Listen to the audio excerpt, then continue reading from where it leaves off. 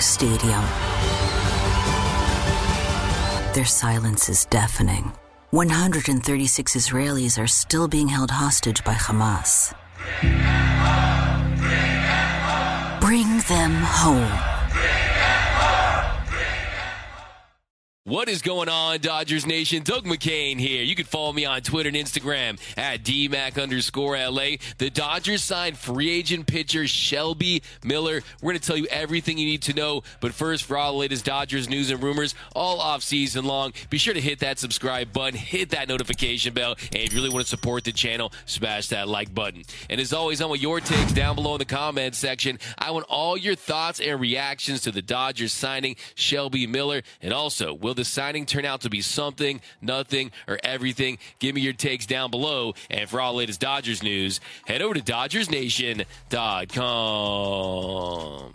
A lot of you have been hitting me up saying, hey, D-Mac, when are we going to get some signings? When are we going to get some action? Well, fire up that signing siren because the Dodgers have signed right-handed pitcher Shelby Miller. The news was first reported by Ken Rosenthal, who tweeted out, Dodgers in agreement with free agent right-hander Shelby Miller, pending physical, sources tell The Athletic. And then sometime after, Kylie McDaniel tweeted out, Dodgers have a big league deal with free agent right-handed pitcher Shelby Miller. As Ken Rosenthal said, it's for $1.5 million guaranteed, plus performance bonuses per source. So first things first, right off the bat, it is a $1.5 million guaranteed contract, a major league contract, and he already has 5 years of service time. So that means that he has to remain on the big league roster the entire season, or the Dodgers have to DFA him. So while it is the Andrew Friedman special, the low risk, high reward move, a low money signing, that roster spot is valuable, and the Dodgers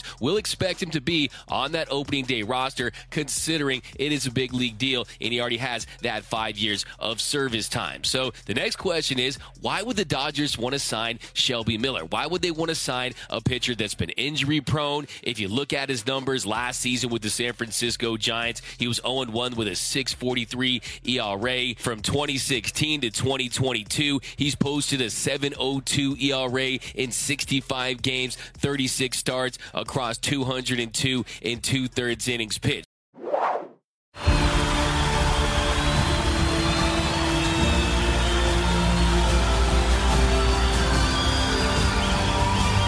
In a roaring stadium, their silence is deafening.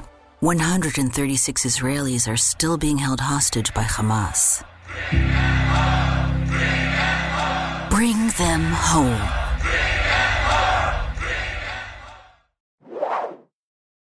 So those numbers, they're ugly. When you consider the fact that he hasn't been effective, he hasn't been able to stay healthy, he's made just 17 appearances at the big league level over the last 3 seasons, and it's not like he's coming off a great stint with the Giants. Like we talked about earlier, he allowed 5 runs and 7 innings of work, did have 14 strikeouts and 3 walks, had only an 8.4 swinging strike rate, but if you watch some of his highlights, especially when he threw those 2 perfect innings last season, he had this knack of getting guys to freeze at strikes in the zone. And yes, it is an incredibly small sample size, just 7 innings of work through 4 games. The Giants, they were irrelevant by the end of last season, so it's not like there were these big-time high-leverage innings in meaningful games. But look at that strikeout rate, 46.7%, and look at that FIP, 0.40. So that definitely is impressive, even though it is a small sample size, and you know the Dodgers considered that. And if you look at his minor league numbers last year with the Yankees and the Giants in AAA,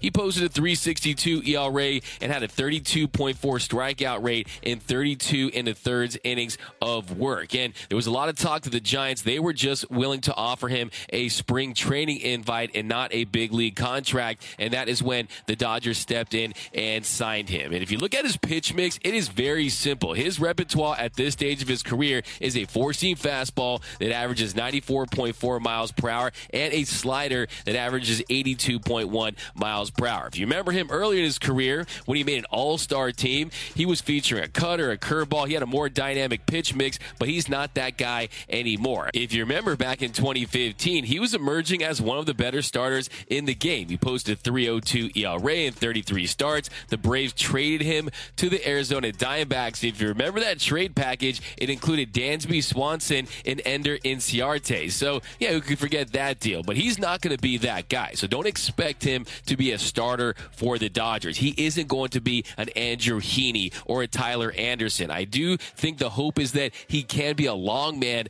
out of the Dodgers bullpen and give them some depth and give them multiple innings of relief, but it's unrealistic to expect him to be able to go 4 or 5 innings. I don't think that is the plan because he hasn't thrown for over 100 innings for quite some time. So he is trying to reinvent himself with the Dodgers, and that is what they do. That is what Mark Pryor, Josh Bard, Connor McGinnis, and the Dodgers pitching coaching staff, that is what they do. They find a way to optimize what you have. Just look at last season. Look at Yency Almonte. Look at what they did with Evan Phillips. Look at what they did with Chris Martin at the trade deadline. So they will put guys in spots where they can have success. Will he be the next big success story for the Dodgers? This, to me, is one of their most significant reclamation projects. This would be a big turnaround because of his injury history, because of the lack of success that he's had for a long time. He really hasn't been a consistent big leaguer for years, but clearly there's something that they like. And if you look at that fastball spin, it's in the 75th percentile, fastball velocity in the 64th percentile, that extension in the 98th percentile. So think of Phil Bickford, the extension that he gets. So clearly they've identified certain things, certain attributes that they like, and also things that they can correct and take to the next level. And you look at that slider. I think they're going to continue to improve on that slider, keep that pitch mix simple, and have him go out there and be effective at getting guys to freeze at pitches inside the zone. So this is definitely one of the more daring reclamation projects that they've taken on over the last few years. And you can't guarantee success, but I do trust this organization when it comes to these types of projects. And over the last 2 years, he has worked primarily as a reliever. So when you look at his role, do not expect him to come in and be an all-star starting pitcher like he was at one point in his career. He is going to provide depth in that Dodgers bullpen. I don't anticipate him being one of the big-time high-leverage guys. Maybe he can grow into that if everything really works out. But right now, you look at that Dodgers bullpen, it is led by Evan Phillips. Evan Phillips is the head of the spear right now in that Dodgers pen. Blake Trinan, he, of course, is going to miss the entire 2023 season. Yency Almonte is going to be back. Brusdar Graterol, Alex Vesia. They do still have pieces. They could use another guy, and I'm going to do a video tomorrow on Alex Reyes and the idea of bringing him in. But we know that the Dodgers do not like to spend big on relief pitching, because you can get them during the season. They're very volatile from year to year. But when you're the Dodgers and you do have the luxury of having a top-tier scouting department, a top-tier analytics department, everything the Dodgers have really is best in the business. And what they do is they find a way to get value that way. And when you do that, then you can take some of that money that you're saving by having guys like Evan Phillips work out and Yency Almonte work out and hopefully Shelby Miller work out. You can take that money and put it into positions where it's tough to find value. Look, you're not going to find very many diamonds in the rough when it comes to starting pitchers or the shortstop position. Yes, you can get a Tyler Anderson at $8 million, but still that's $8 million. So I think the Dodgers, when it comes to the bullpen, that is where they like to save money, and here's another great example. And don't think that a signing like this happens overnight. Look, the Dodgers know more about Shelby Miller than Shelby Miller knows about Shelby Miller, okay? They've been scouting this guy for quite some time, and the Dodgers made a move. And let's hope they turn him into a Shelby Cobra. But let me know down below in the comments section, what is your reaction to the Dodgers signing Shelby Miller? Is it something, nothing, or everything? I want all your takes down below. My name is Doug McCain. You can follow me on Twitter and Instagram at DMac_LA. For all latest Dodgers news and rumors all off season long, be sure to hit that subscribe button, hit that notification bell, and if you want to see us post even more Dodgers content, smash that like button. And as always, think blue, bleed blue, and I'm out.